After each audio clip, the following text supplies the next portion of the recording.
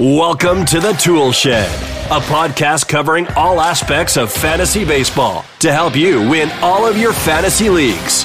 From the MLB draft all the way to the show, we're here to help give you the edge in your dynasty leagues. Now, here are your hosts, Eric Cross and Chris Clegg.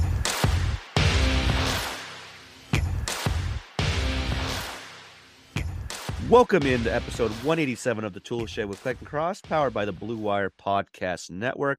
I'm your host, Eric Cross. We have a really fun episode today, looking into the future a little bit. And with me to do so is my 80-grade co-host, Mr. Chris Clegg. Chris, how's it going, man? It's good. I'm just happy that baseball's back. Everything's in full swing with spring training and college ball. It's going good, and I'm excited. This episode is racked my brain already. We haven't even started. Just trying to figure out who we're gonna put in. It's the crystal ball episodes. Everybody's one of the favorites that we get each year. Like, everybody talks about this episode and really likes it. So we had to obviously do it again. We've done it every year, and my brain's fried, like trying to figure out who is going to be a top 25 prospect this time next year. I'm really struggling with that. Yeah, it's always like, it's fun to do. And then you'll get like, all right, here's my 25. And you see like five more. You're like, crap, I got to throw them in there somewhere. So yeah, it's definitely a fun exercise. Chris and I do not know each other's list. We are like match up on eligibility either. Like, maybe he thinks someone will graduate this year that I won't, or vice versa. So yeah, we don't know. I don't know any of his 25. He doesn't know any of mine. So it's going to be fun. And obviously we won't go super deep on every prospect here because that'll be a long episode, but maybe if there's some surprising picks or whatever, or some notable picks, we will throw some analysis or further analysis in on them. So it's going to be a lot of fun. Like Chris mentioned, this has been a fan favorite, or a listener favorite, I should say, for the last couple of years. Always done well. So I figured right about now, we're getting end of February. March is almost here. Good time to do so with spring training kicking up here. This will be a lot of fun. But before we get into that, the usual housekeeping, you can find us on Twitter, Chris is at Roto Clegg, I'm at Eric Cross 04, and our show is at Tool Shed Pod. If you enjoy this podcast, please rate and review. Check out my Patreon for more work from me, and Chris's Substack for more work from him. Obviously, all of our rankings are over there if you want to see those, plus a lot more fun stuff. And before we get into the show, we want to say a quick word about our friends at Underdog Fantasy. If you sign up using the promo code TOOLSHED, you'll receive a 100% deposit match up to $100, and that can be used on any of their fun fantasy games, including MLB Best Balls, individual player pick'ems across all sports, and so much more. Sign up today using the code TOOLSHED at play.underdogfantasy.com/P-the-toolshed. All right, Chris, let's get right into it here before my voice sounds even more like crap than it already does. I'm getting over COVID, and I've already talked a lot today on other podcasts and Potapalooza and everything, so my voice probably sounds like crap, so I apologize, but I'll soldier through. We'll go 25-1 because that's the fun way of doing it, a little countdown of sorts. Again, we don't know either of each other's lists, not a single damn player. So, Chris, why don't you go 25-21? I'd really like to do more than 25 because I keep adding players. Yeah, same here. I don't know. I want to have an honorable mention section. Maybe we do that at the end. We just throw in some couple more names. Yeah, let's do that at the end. Yeah. All right. So right now, it may change throughout the pod, but 25-21, I have Noelvi Marte, who I think bounces back strong this year. I've got Colton Montgomery, who had a really strong first full season. My boy, Tyler Locklear, who I think is going to make a Kyle Manzardo-esque rise this year. Ricky Tiedemann, I don't think he graduates, and people say, well, any higher? Well, I'm just generically not as high on pitching prospects. So I think, there's some people that could pass him, blah, blah, blah, et cetera. And then I've got Samuel Zavala at 21. All right. So you got, Locklear, probably the three more surprising ones are Zavala, Locklear, and Montgomery. Who was out of those three, Chris, who was the first one you thought of? All right, this guy's a lock to be up here. Tiedemann, because he was already in the top. He's already in my current top 25. And I thought about him going higher, but I'm just looking at the bats ahead of him. Like, man, all these bats could make really big rises. And some of the bats are already ahead of him. So it was fairly easy for me to have Tiedemann in the top 25. but it was harder for me to figure out where to place him. Like currently, I've got 2 pitching prospects in the top 10 with Painter and G-Rod. They're both going to graduate, at least in my opinion. And after that, like I don't know. I don't see, for me personally, I think Tiedemann's a tier below the big 3 with Yuri Perez and then G-Rod and Painter. So personally, I just struggled where to place him, but I just kind of landed here just because I like a lot of the bats more. So Tiedemann was the easiest to be in the top 25, but also the hardest one to place, I think. Yeah, and I have Tiedemann in my top 25 as well. Spoiler alert, but yeah, I think he's a safe bet to be up here. So your 25 to 21 was Noelvi, Montgomery, Locklear, Tiedemann, and who was 21? Samuel Zavala. Oh, Zavala. That's right. Okay, I'm marking these down next to mine so we can post these on Twitter a little bit after the show.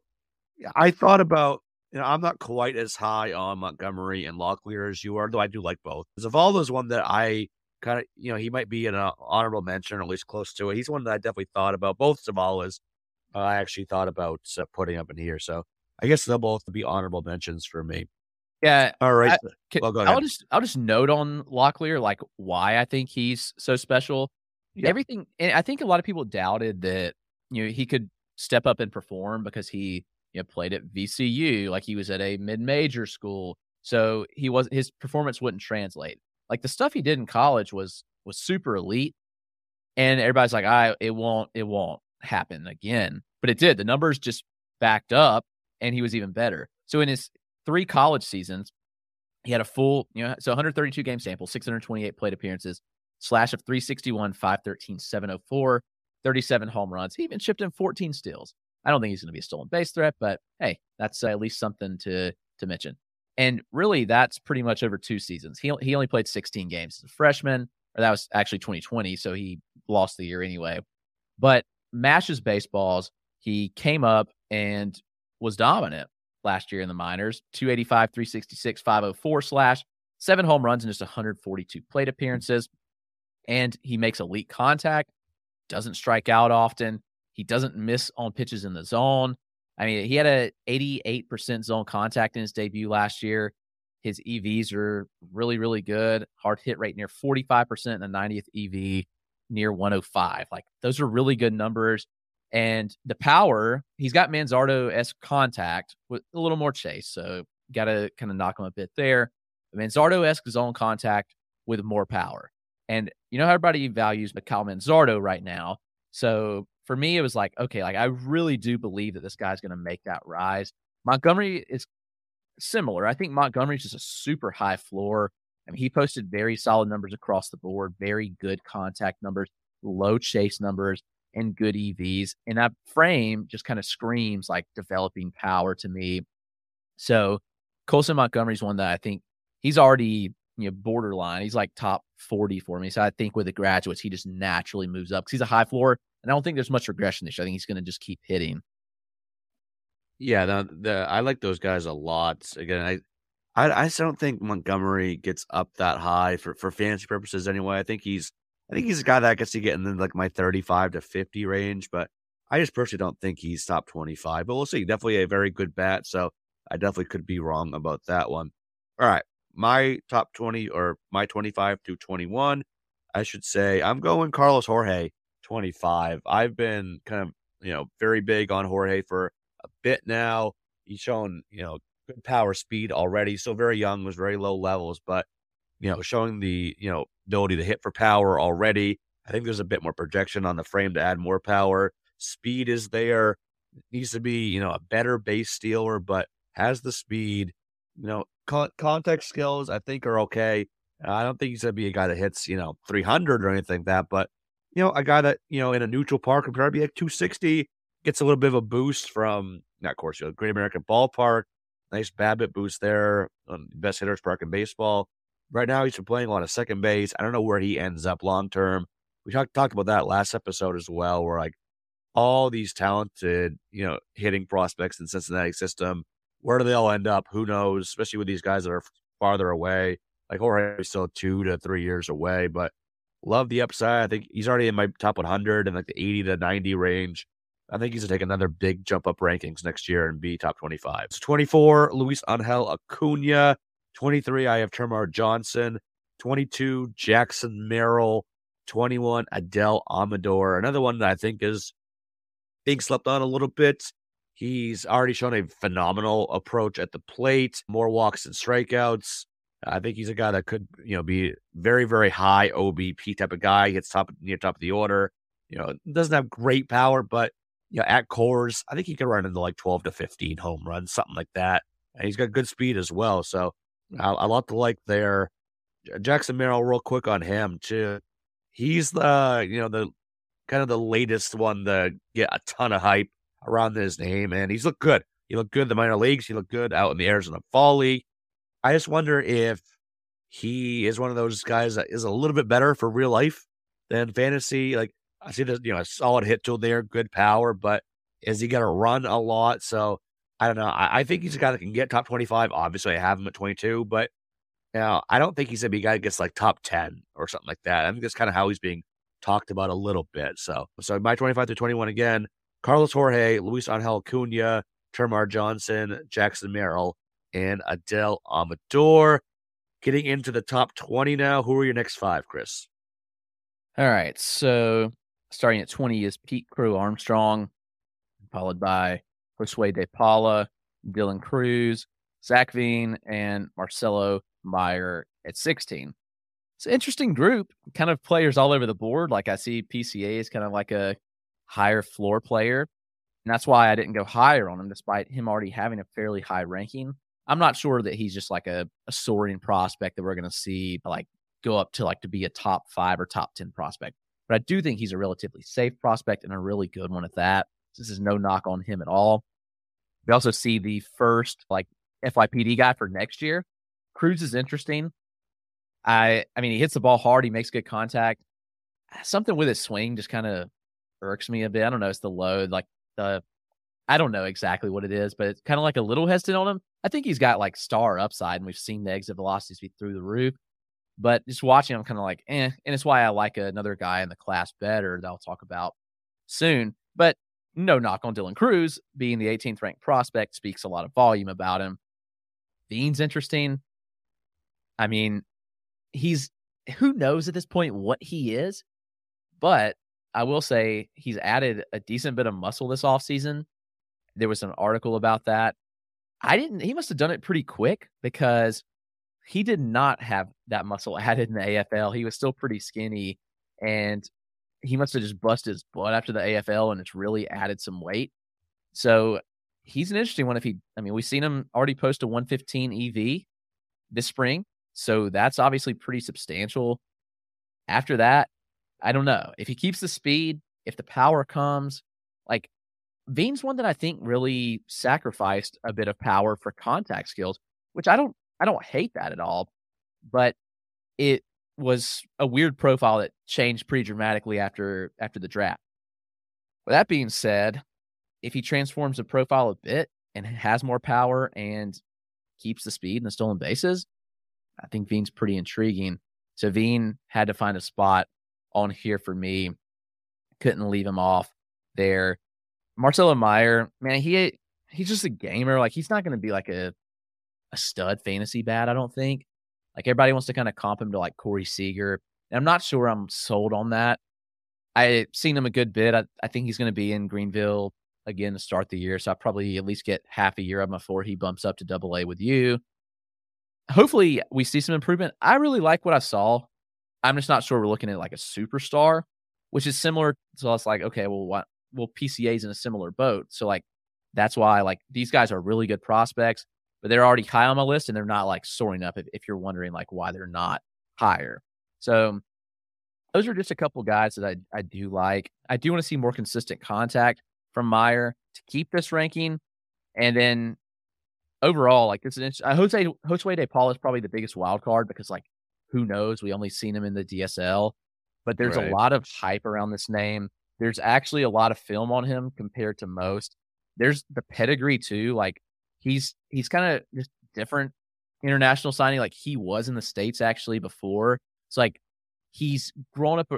And I'll be light with what I say there, but like he he's had the pedigree, he's had the training in the States. Like, he has everything that you kind of look for.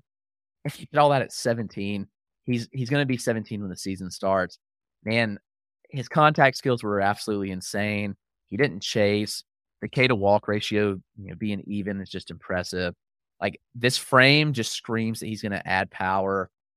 So to me, like, DePaula is probably the biggest wild card here compared to the safe options like PCA and Meyer. But man, like, I think we can dream on DePaula all day long. And he's a Dodgers prospect, which always helps. Yep. So he's one that I included in my honorable mentions. So I wanted to include him, but just couldn't do it. Almost did. But I realized as you were talking that I had 26 names on my list. So that was 22 I read. So I'll just say 6 names here to get caught up to the right spot. So at 20, I have Evan Carter. 19, I have Ricky Tiedemann. 18, Junior Caminero. 17, Noelvi Marte. And 16, Zach Veen. So, yep, we're very close on the Zach Veen love there. Obviously, I've always been big on Zach Veen, and I still think the power's in there. I really do think he's going to be, not a 30-homer stud, but, maybe I think he can get up in, the low 20s. I think that's definitely fair with plenty of speed. He's shown that the speed is legit. Is he going to steal 50 every year? No. But with the new rules and bigger bags, maybe he's a guy that's still, 25 plus. So looking at a potential 20, 25 guy, I think the average will be solid enough. Again, I don't think he's a standout there. I don't think he has the contact skills to hit 280, 290, but 260, 265, 270 in that range, solid OBP as well. Yeah, I think Veen is still just scratching the surface. And if that power comes along this year, he's going to shoot up rankings in a big way. Junior Caminero, I think we both are very high on Caminero, and I have a feeling he'll be on your list as well upcoming. Again, don't know for sure, but I just have a feeling, knowing Chris, that he'll be on his list as well. The metrics are all very, very good on Caminero.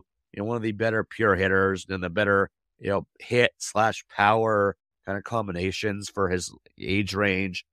Exit velos are there. I think he's going to take a big step forward this year and definitely be top 25. But maybe even by midseason, he starts off the year hot. He's going to skyrocket up rankings already more than he already has. And Tiedemann, spoiler alert, he's the only arm on my list. I like him more than Yuri Perez. I know that's kind of going against the grain compared to what most people think, but I feel safer about Tiedemann. I mean, you could say the pure stuff, maybe slight edge to Yuri, but I don't even know, man. Tiedemann's got really, really good stuff. He's very polished for his age. He made his AA debut at, about a week after he turned 20, and he looked like he belonged. So it was only a few innings, but everything about this guy, even all the intangibles, I think are there. I think he's going to be an absolute ace pitcher, and I don't like to throw on that term lightly, but he's my only arm on this list. So no more arms above here. But so again, Evan Carter, Ricky Tiedemann, Junior Caminero. Actually, did I forget one? Oh, yeah. So Jason Dominguez was the one that was in the middle there. He was at 21. And then Evan Carter, Ricky Tiedemann, Junior Caminero, Noelvi Marte, and Zach Veen at 16. Breaking into the top 15 now, 15 through 11. Chris, who you got there?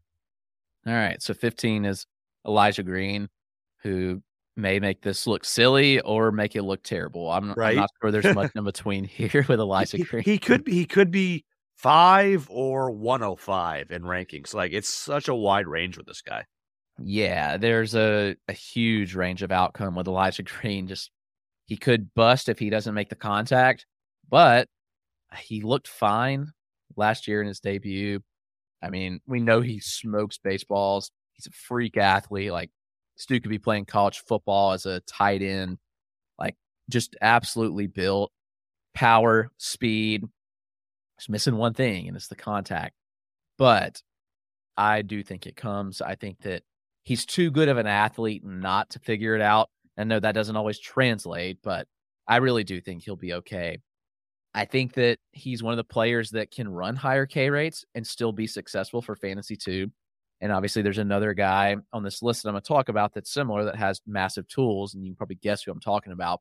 But everybody, the new trend is to just say, oh, I'm completely out on this type of player. I don't care what their tools are if they can't make contact. But there's also a certain threshold where your tools are just so good that contact can work itself out. I don't care if you're a 40 grade hitter, if you have 70 run, 70 power, like eventually that just kind of works itself out. That's not to say Green's going to be a 40 grade hitter. Don't know for sure. He could be an average hitter. I think he could get to be a 50 grade hitter. But with that being said, I'm willing to bank on the tools here. The tools are through the roof and way too good to leave off this list.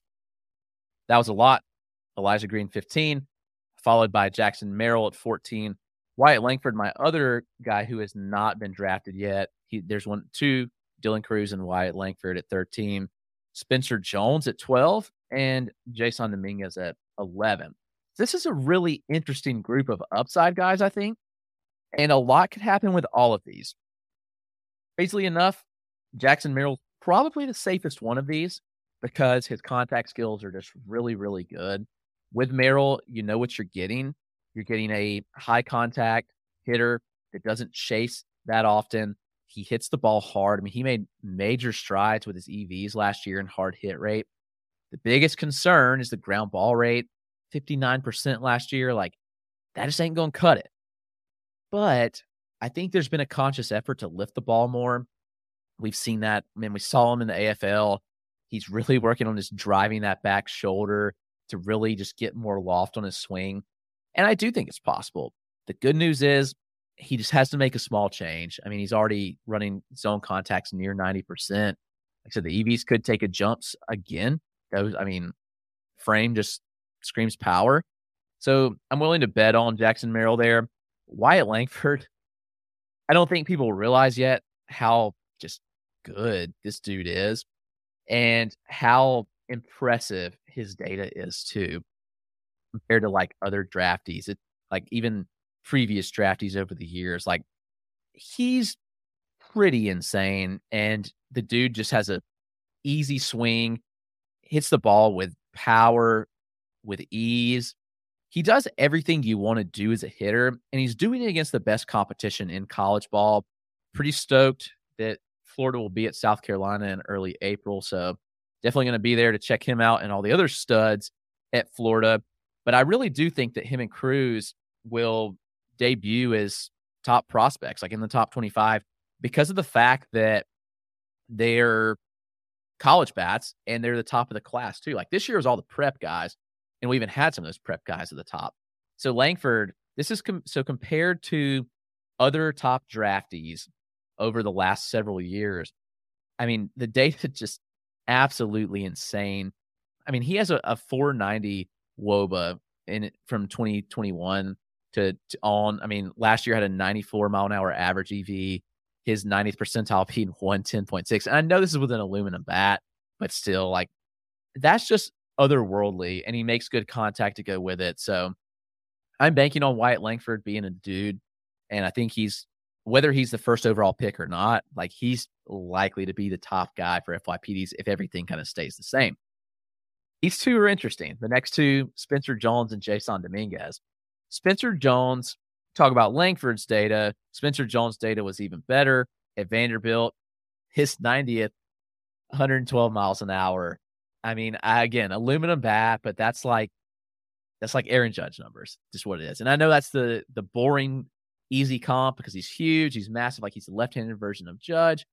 But what Spencer Jones also does is he debuts and just hits the ground running.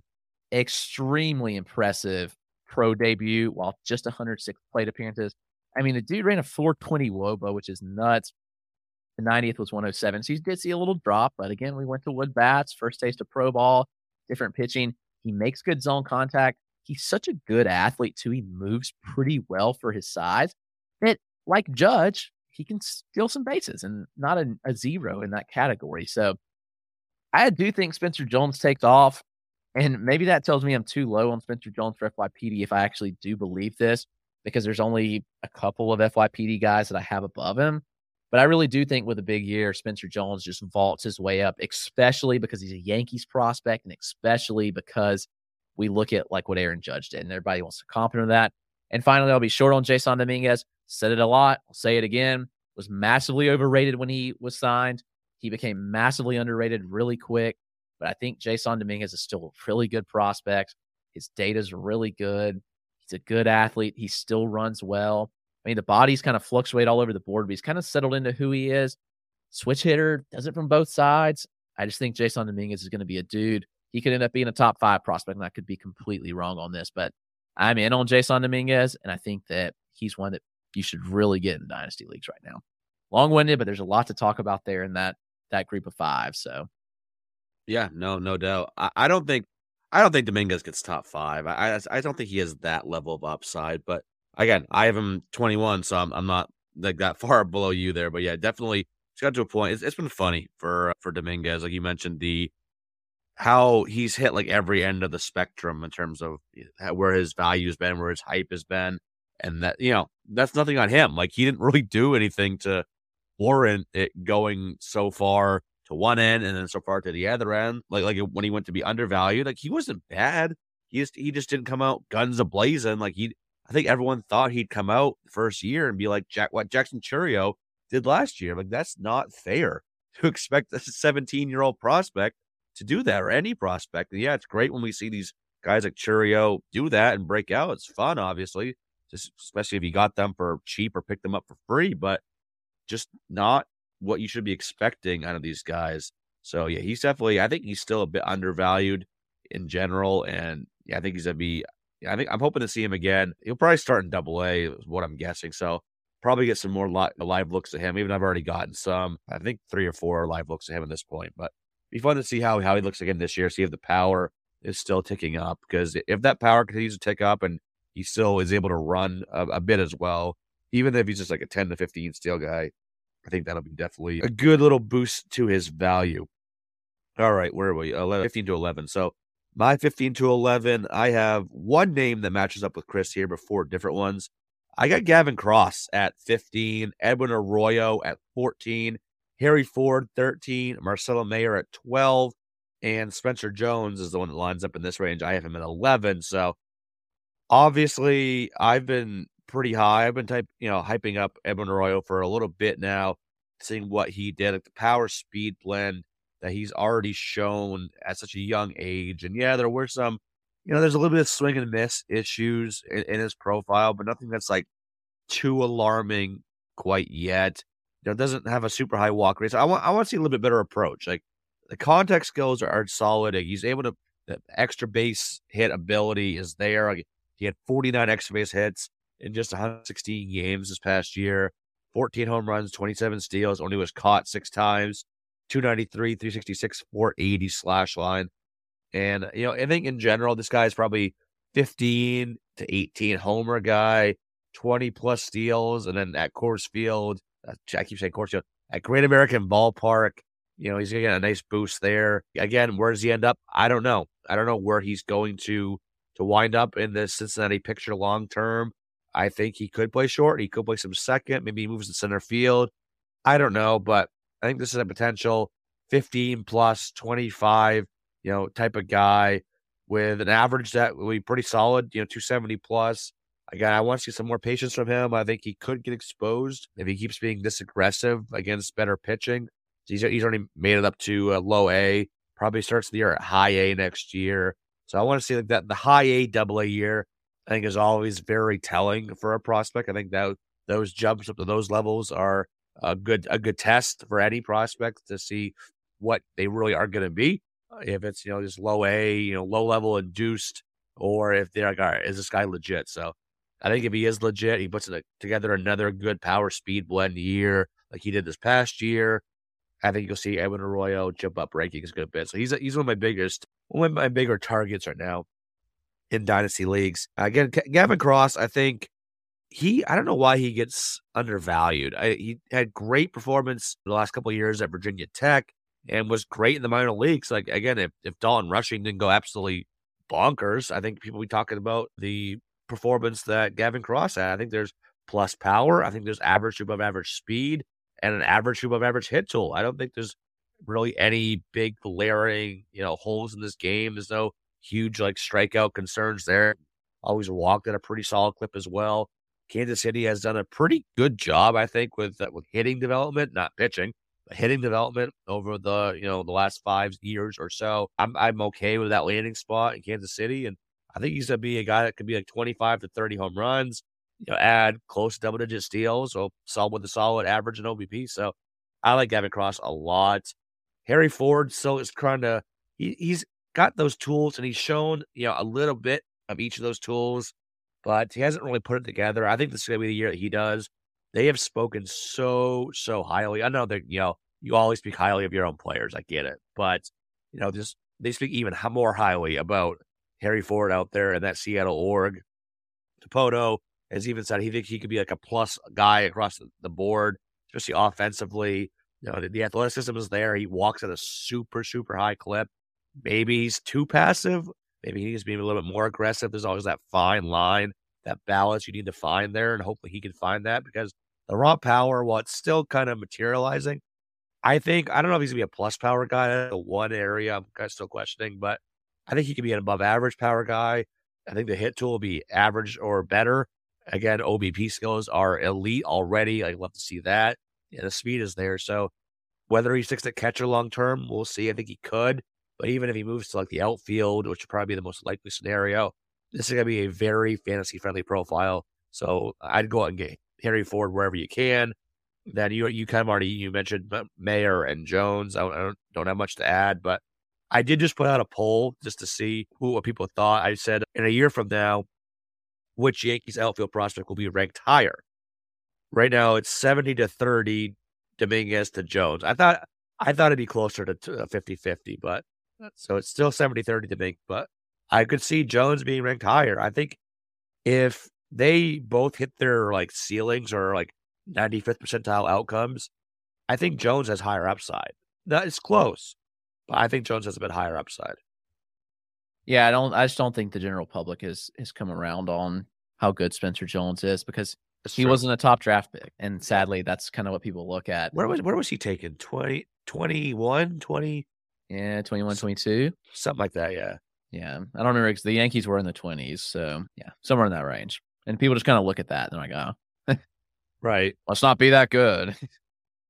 Yeah, but I think Jones is going to be, and again, this has me questioning if I have him ranked too low as well. Like you mentioned, like when we start thinking about long-term value, which I know like our list kind of focus on both of our prospect rankings, it kind of makes you wonder, like, all right, if I have Jones ahead of Gavin Cross, right now in my rankings, I have Gavin Cross. I think they're back to back, but I have Gavin Cross ahead, but I have Jones ahead here. Like, why do I have Jones behind Cross there? I don't know. So like, it's always a process that I'm trying to critique and work on, the safeness versus the long-term projection. So it's something I might have to relook at and kind of dig into more, but very fun list so far.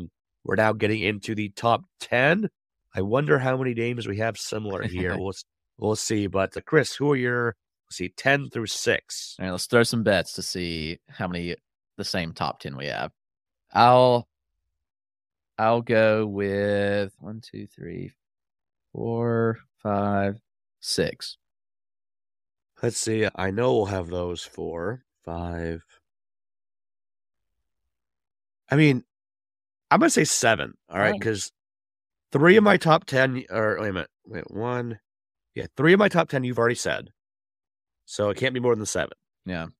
And I know the top 4 are no doubts.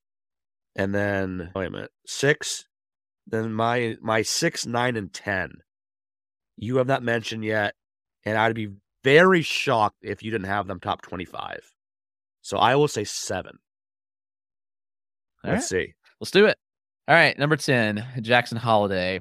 People may say, why is he not higher? I'm sure I'll get that. But I like Holliday. Want to see more before I go higher on him. Number 9, Emmanuel Rodriguez. A lot of similarities to Spencer Jones. I think Emmanuel Rodriguez is going to soar up with a fully healthy season.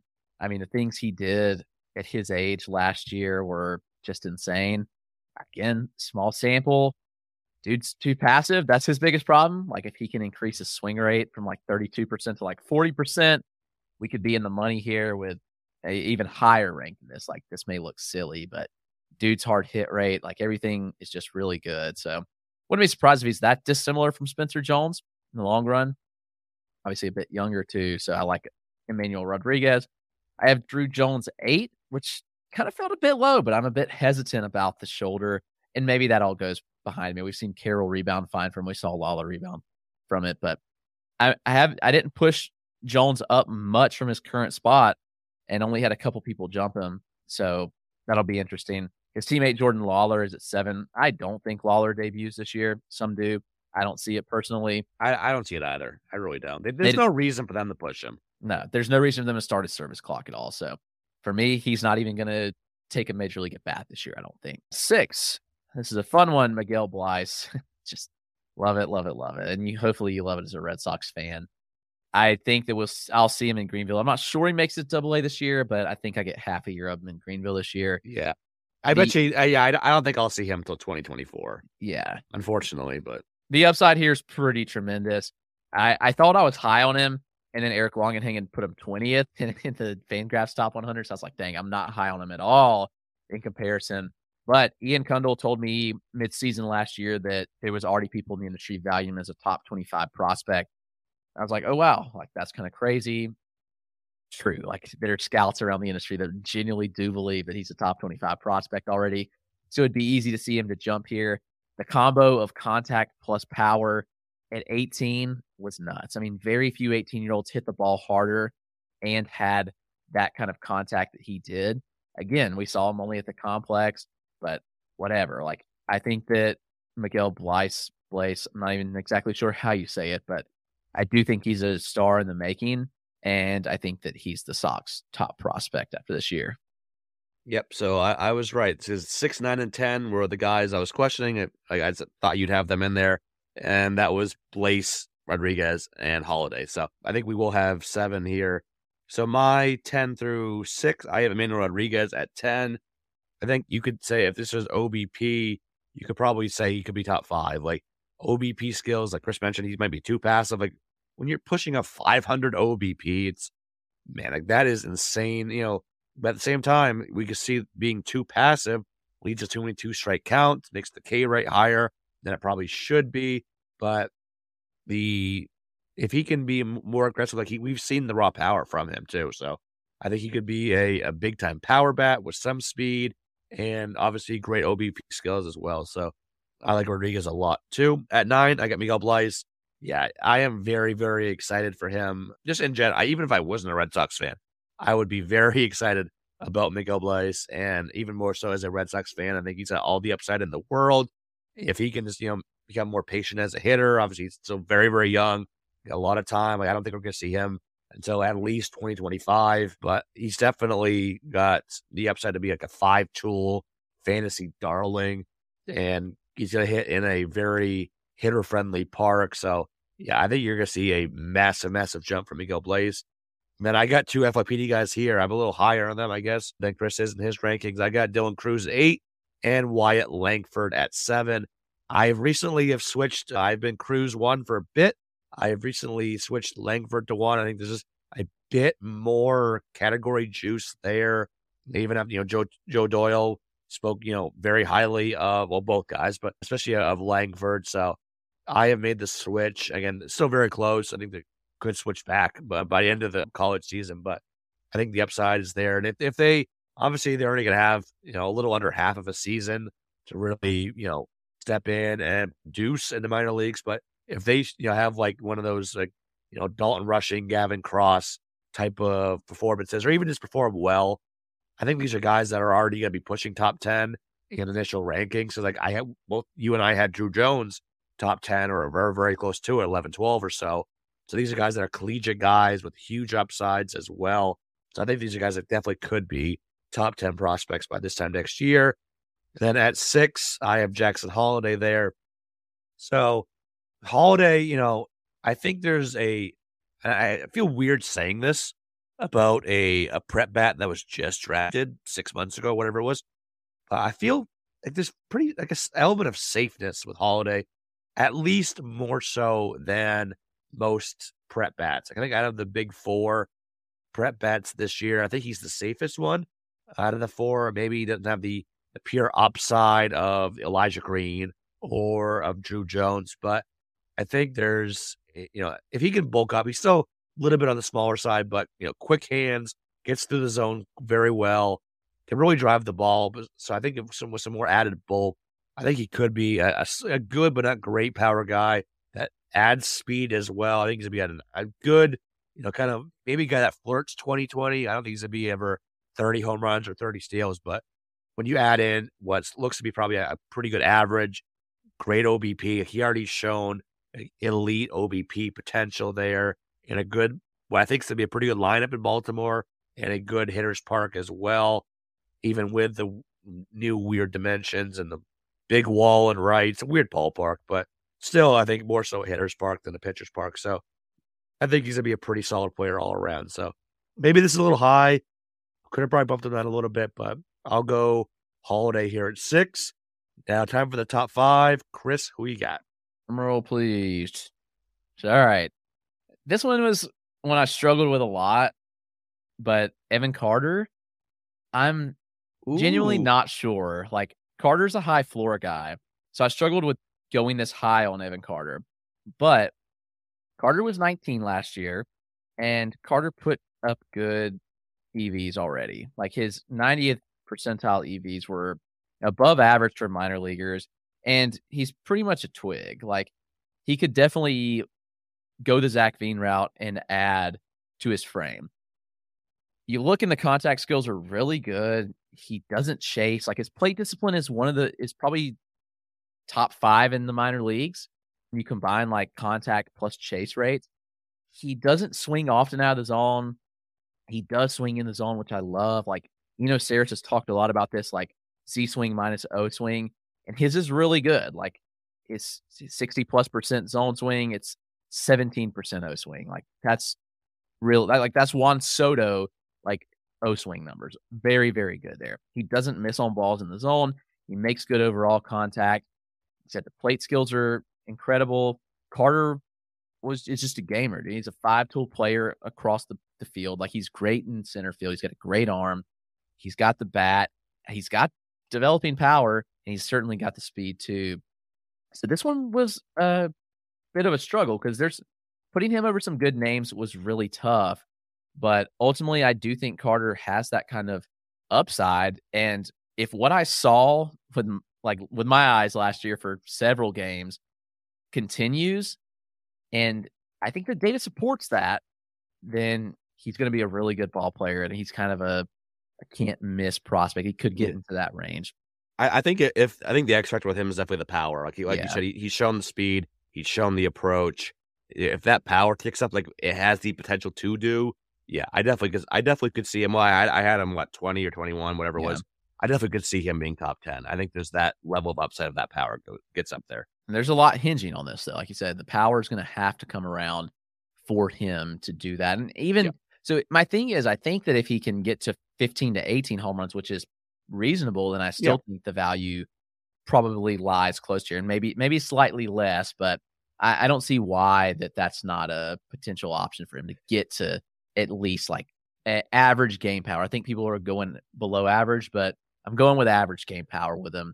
And I think that's going to play given everything else in his profile. And dude's 6'4", 190. Like, he just, he really looks like to me that with an off season of work and adding to that frame, then he could easily get there. I mean, last year he hit 10 home runs. So, not great, but it was also just 475 plate appearances.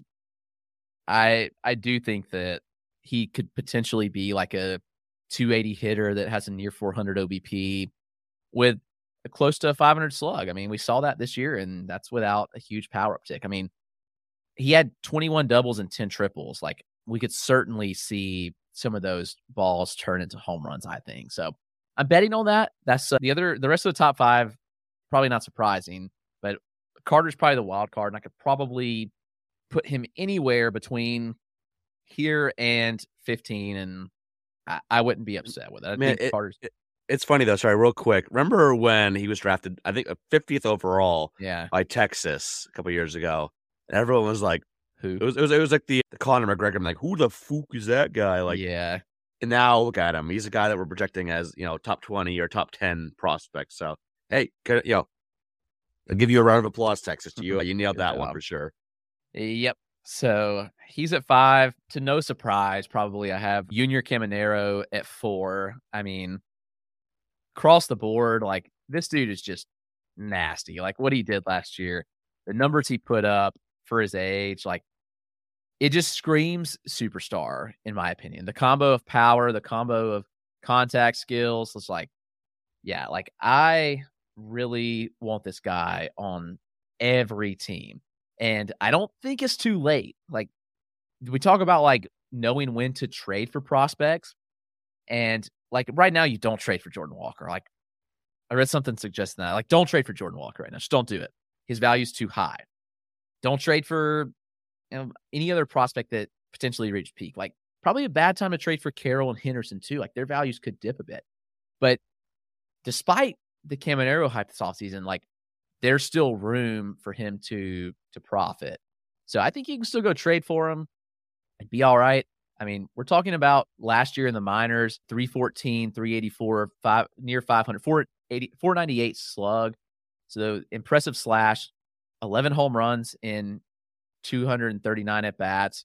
And that was also with 12 steals. Then he goes to the Australian Baseball League this winter, where he's almost 8 years younger than the average competition. And he mashes 14 home runs in 155 at bats with a 303, 368, 613 slash. This is while having a 90th percentile EV last year near 107. Like insane numbers for his age. The plate discipline's good. He doesn't strike out. I don't know. Like I just feel like this guy's a star in the making. I would go get him. So he's 4. The top 3, probably not surprising. I don't think any of these guys debut and graduate. I could see my top guy debuting, but I'm going James Wood at 3. James Wood, so Caminero fits in this boat with James Wood of prospects that, were under 25 that had, a select zone contact rate and EV, but James Wood's EVs are just insane. Like Wood to me screams top prospect. He could be number 1. I wouldn't be surprised. Big guy, good athlete, runs. He's 3. I don't need to go into detail on him. And the top 2, Jackson Chourio and Elly De La Cruz. I don't think Chourio debuts this year. Could be wrong, unless like he just tears up AA and moves AAA pretty quick. But I don't think he debuts this year. And I do think Elly De La Cruz debuts this year, but I don't think that he exhausts eligibility. Crazier things have happened. He could certainly break camp with a team and wouldn't be surprised. Like crazier things have happened. I'm not banking on it. I'm kind of banking on him staying under that threshold and being ready to go in 2024. So the top 5, again, Evan Carter, call me crazy, Junior Caminero, James Wood, Jackson Chourio, and Elly De La Cruz. Yeah, I keep doing that too. I keep saying junior because it's spelled like junior, but it's not junior, it's junior. So I'm guilty of that as well. So my top 5 here, I have Elijah Green at 5. So like we mentioned, he could be number 1. Like I wouldn't put that out of the possibility, or he could be a guy that drops down like Brady House dropped out of, my top 100 this year, even though I do think he can bounce back. But such a wide range of outcomes here. But again, like this is why I have him in my, my average rankings. I have him ahead of Jackson Holiday. OBP, I do have Holiday a couple spots ahead, but it's the reason why I have him so high and have him number 2 in my average rankings because, or just in general, I do have him ahead of both. I'm sorry. But why I have him so high still is these are tools that you don't see very often from a guy his age. Like so I've, seen some evaluators say that he has the best tools that we've seen in the last 10, 15 years, like dating back to Trout and Harper. And that was 10, 11, 12 years ago at this point. We're talking 70 grade power, 70 grade speed. The arm is great. I know we don't care, but he's got a great arm as well. But again, it all hinges on the hit tool. This is a guy that could put up Elly De La Cruz type numbers. This is a guy that could be early round fantasy asset down the road. And I'm willing to bank on the hit tool coming around. Like, again, even if he's just sniffs 50 or even 45, like that's probably still an early round fantasy asset given his power speed. So he's at 5 for me. I have 4 through 1 is Jackson Chourio. I do think, obviously, I have him top 5. So, but I think some people might put him 1, given what he did such a young age. I get it, but I'm not I'm Gaga over him, but not like Gaga over him. Like, I'm not like Lady Gaga over. That was a bad joke. I'm sorry. I take that back. But, I'm not like that Gaga over him to put him like number one overall. I think there's still some swing and miss to his game. And, we've seen guys, not to this level, but I'm just a little hesitant just to go that high on him. But top 5, he's already like top, I think 6 or 7 in my rankings. I think he can move up a couple spots, but these 3 ahead of him I like more. I got Drew Jones at number 3. I do think the power comes along. I think he's going to have a huge jump rankings across the, he's already pretty high, so he can't jump that high, but I think he has top 5. I think he has top 1 potential. I think there's a lot of similarities to Corbin Carroll here. If the power comes along like Carroll's did, I think you're going to see, like, fast forward to, 4 or 5 years, and Jones is going to be a guy that people are going to want on their teams and fantasy baseball. So I got him at 3. I think this, 270 plus average. I think there could be a 20 home run bat here and elite speed, got the bloodlines, obviously, from being son of Andrew Jones. I love everything about Drew Jones. I am ranking him highly everywhere, and I think he's going to jump up into the top 5 this year. Got James Wood at number 2. Obviously, guy is an absolute physical specimen. Like, could be playing power forward in the NBA, outside linebacker or defensive end in the NFL. The dude is just 6'6" of power and strength and speed and athleticism, and he's shown that he's a better pure hitter than people give him credit for after the draft too. So I think he was, the biggest get for Washington. I think that deal wouldn't have happened, the Soto deal, if Wood wasn't involved in that, along with a bunch of other, great players and great young players as well. You had to have a lot of teams in there to get it done. But I think Wood was like the guy, like, all right, you put Wood in this deal so we can have, another blue chip prospect. And I think he's going to be an absolute stud all around. I don't think he'll be too exposed. Like I said, he's shown that he's a good pure hitter. Like, I don't think that the bigger frame will limit him too much. Maybe it will. I don't know. Better pitchers can expose that with the bigger zone. We've seen that with other big guys like him. They have the longer levers, but I'm not overly worried about that yet. And then I have Jordan Lawler at number 1. I think the speed is 25 plus bags. I think the power is 20 plus home runs. And, there have been some concerns about where the hit tool lies, where the contact skills lie, but I think he's going to be at least a 260 hitter. I think he's got solid enough contact skills, and with his quality of contact as well and his speed, I think he'll run higher BABIPs than most. So I'm not overly worried about that. I think he can take a step forward in that regard. And I think that will be the X factor, though, is if that hit tool can, if he can make gains with the contact skills this year, I think he's going to maybe be a guy that takes the number 1 overall spot, maybe even by, June 1st. Again, we're going to have a new number 1, new number 2 very soon, because Carroll and Henderson are going to graduate by like April 5th or something like that, very early in the year. They both only need like 10 or 20 at-bats to graduate. So we're going to have a new number 1 soon. Though, Jordan Walker might be the number 1 for a little bit, but once he graduates by probably mid-season or so, we'll have, is it going to be Lawler? Is it going to be Wood? Is it going to be Ellie? Churio? A lot of fun names that could take over that spot. And you're probably wondering, hey, Eric, where the bleep is Ellie De La Cruz? I do think Ellie graduates. I do think, because he got up to Double-A last year for 47 games. I'm on the fence on where they have him start this year, whether it's Double-A or Triple-A. I can see both. We'll see. Maybe spring training performance could dictate that. But regardless, I think he's up to Triple-A by the end of May at the latest. And I think if he keeps showing these small improvements with his approach, with the contact skills, while still having the otherworldly power speed, I don't think he's going to get up and get like 400 play appearances or anything like that. But if he's going to, all you have to do is exceed 130. I do think he gets up to like that 200 to 250 range, probably up, July, August, somewhere in that range. So I do think he will exceed and exhaust eligibility. If he doesn't, he's number 1 without question. Like, no doubt in my mind, he'd be number 1 on this list. If anybody's wondering, he would be number 1. So recap my top 5 as my voice continues to die on me. I have Elijah Green 5, Churio 4, Drew Jones 3, James Wood 2, Jordan Lawler at number 1. Who were a few guys that you wanted to put in, Chris, but just couldn't? Christian Vaquero. I do. I like that.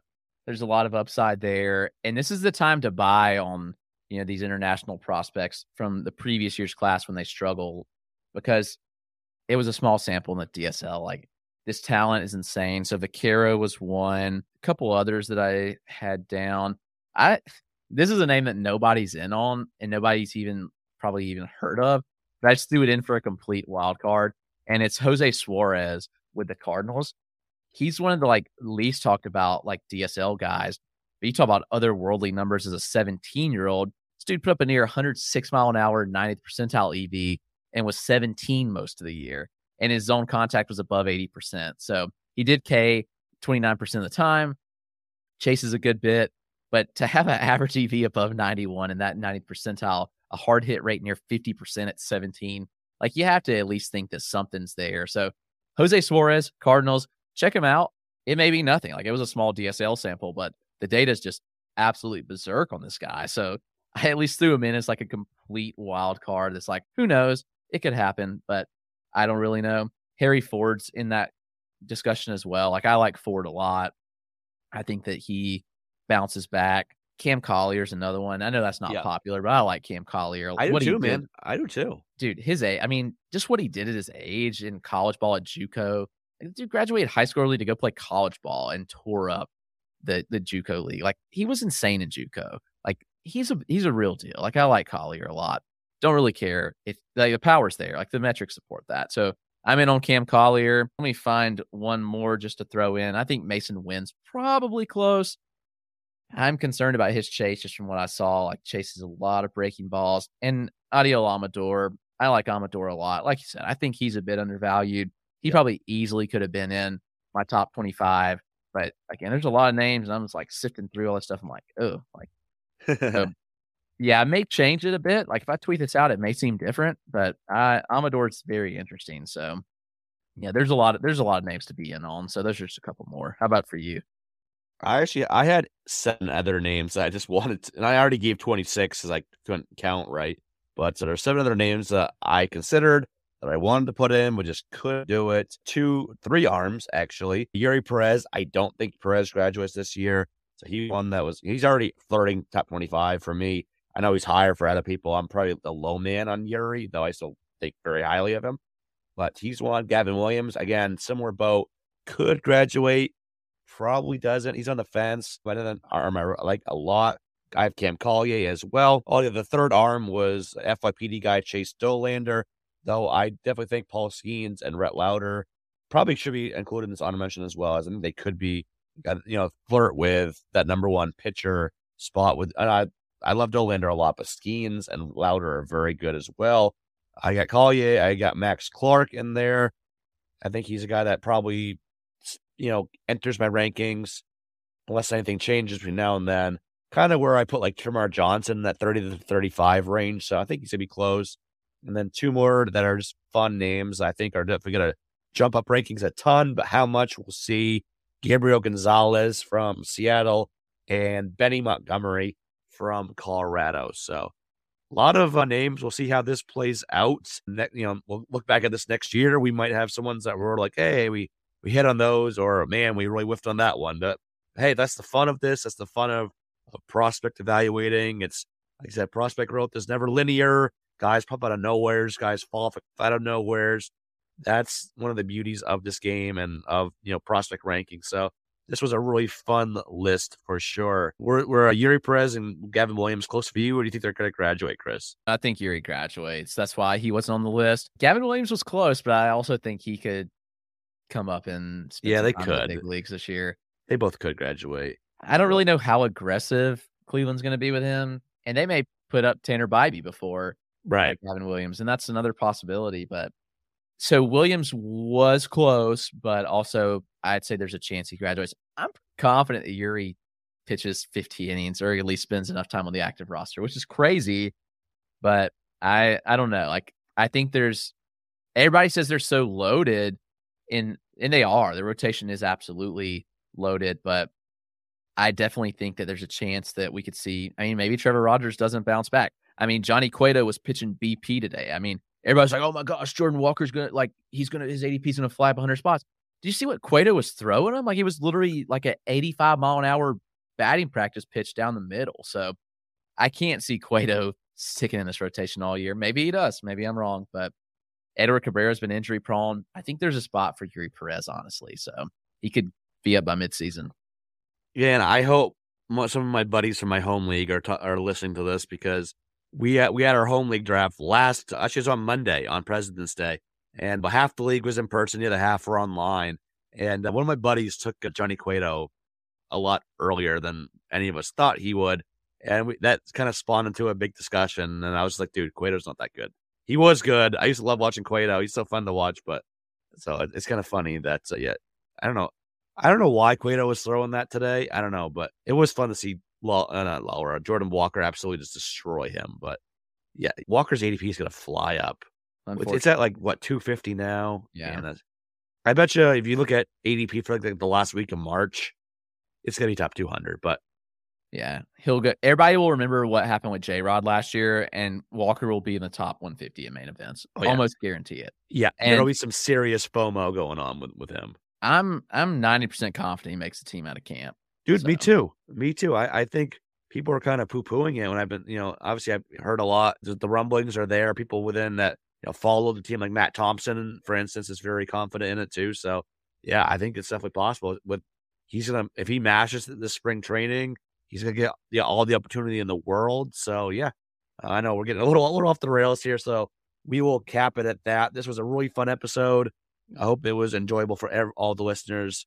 We will be back again. We got a 3-episode week, Wednesday and Friday for the other 2 episodes. But until then, everyone take care.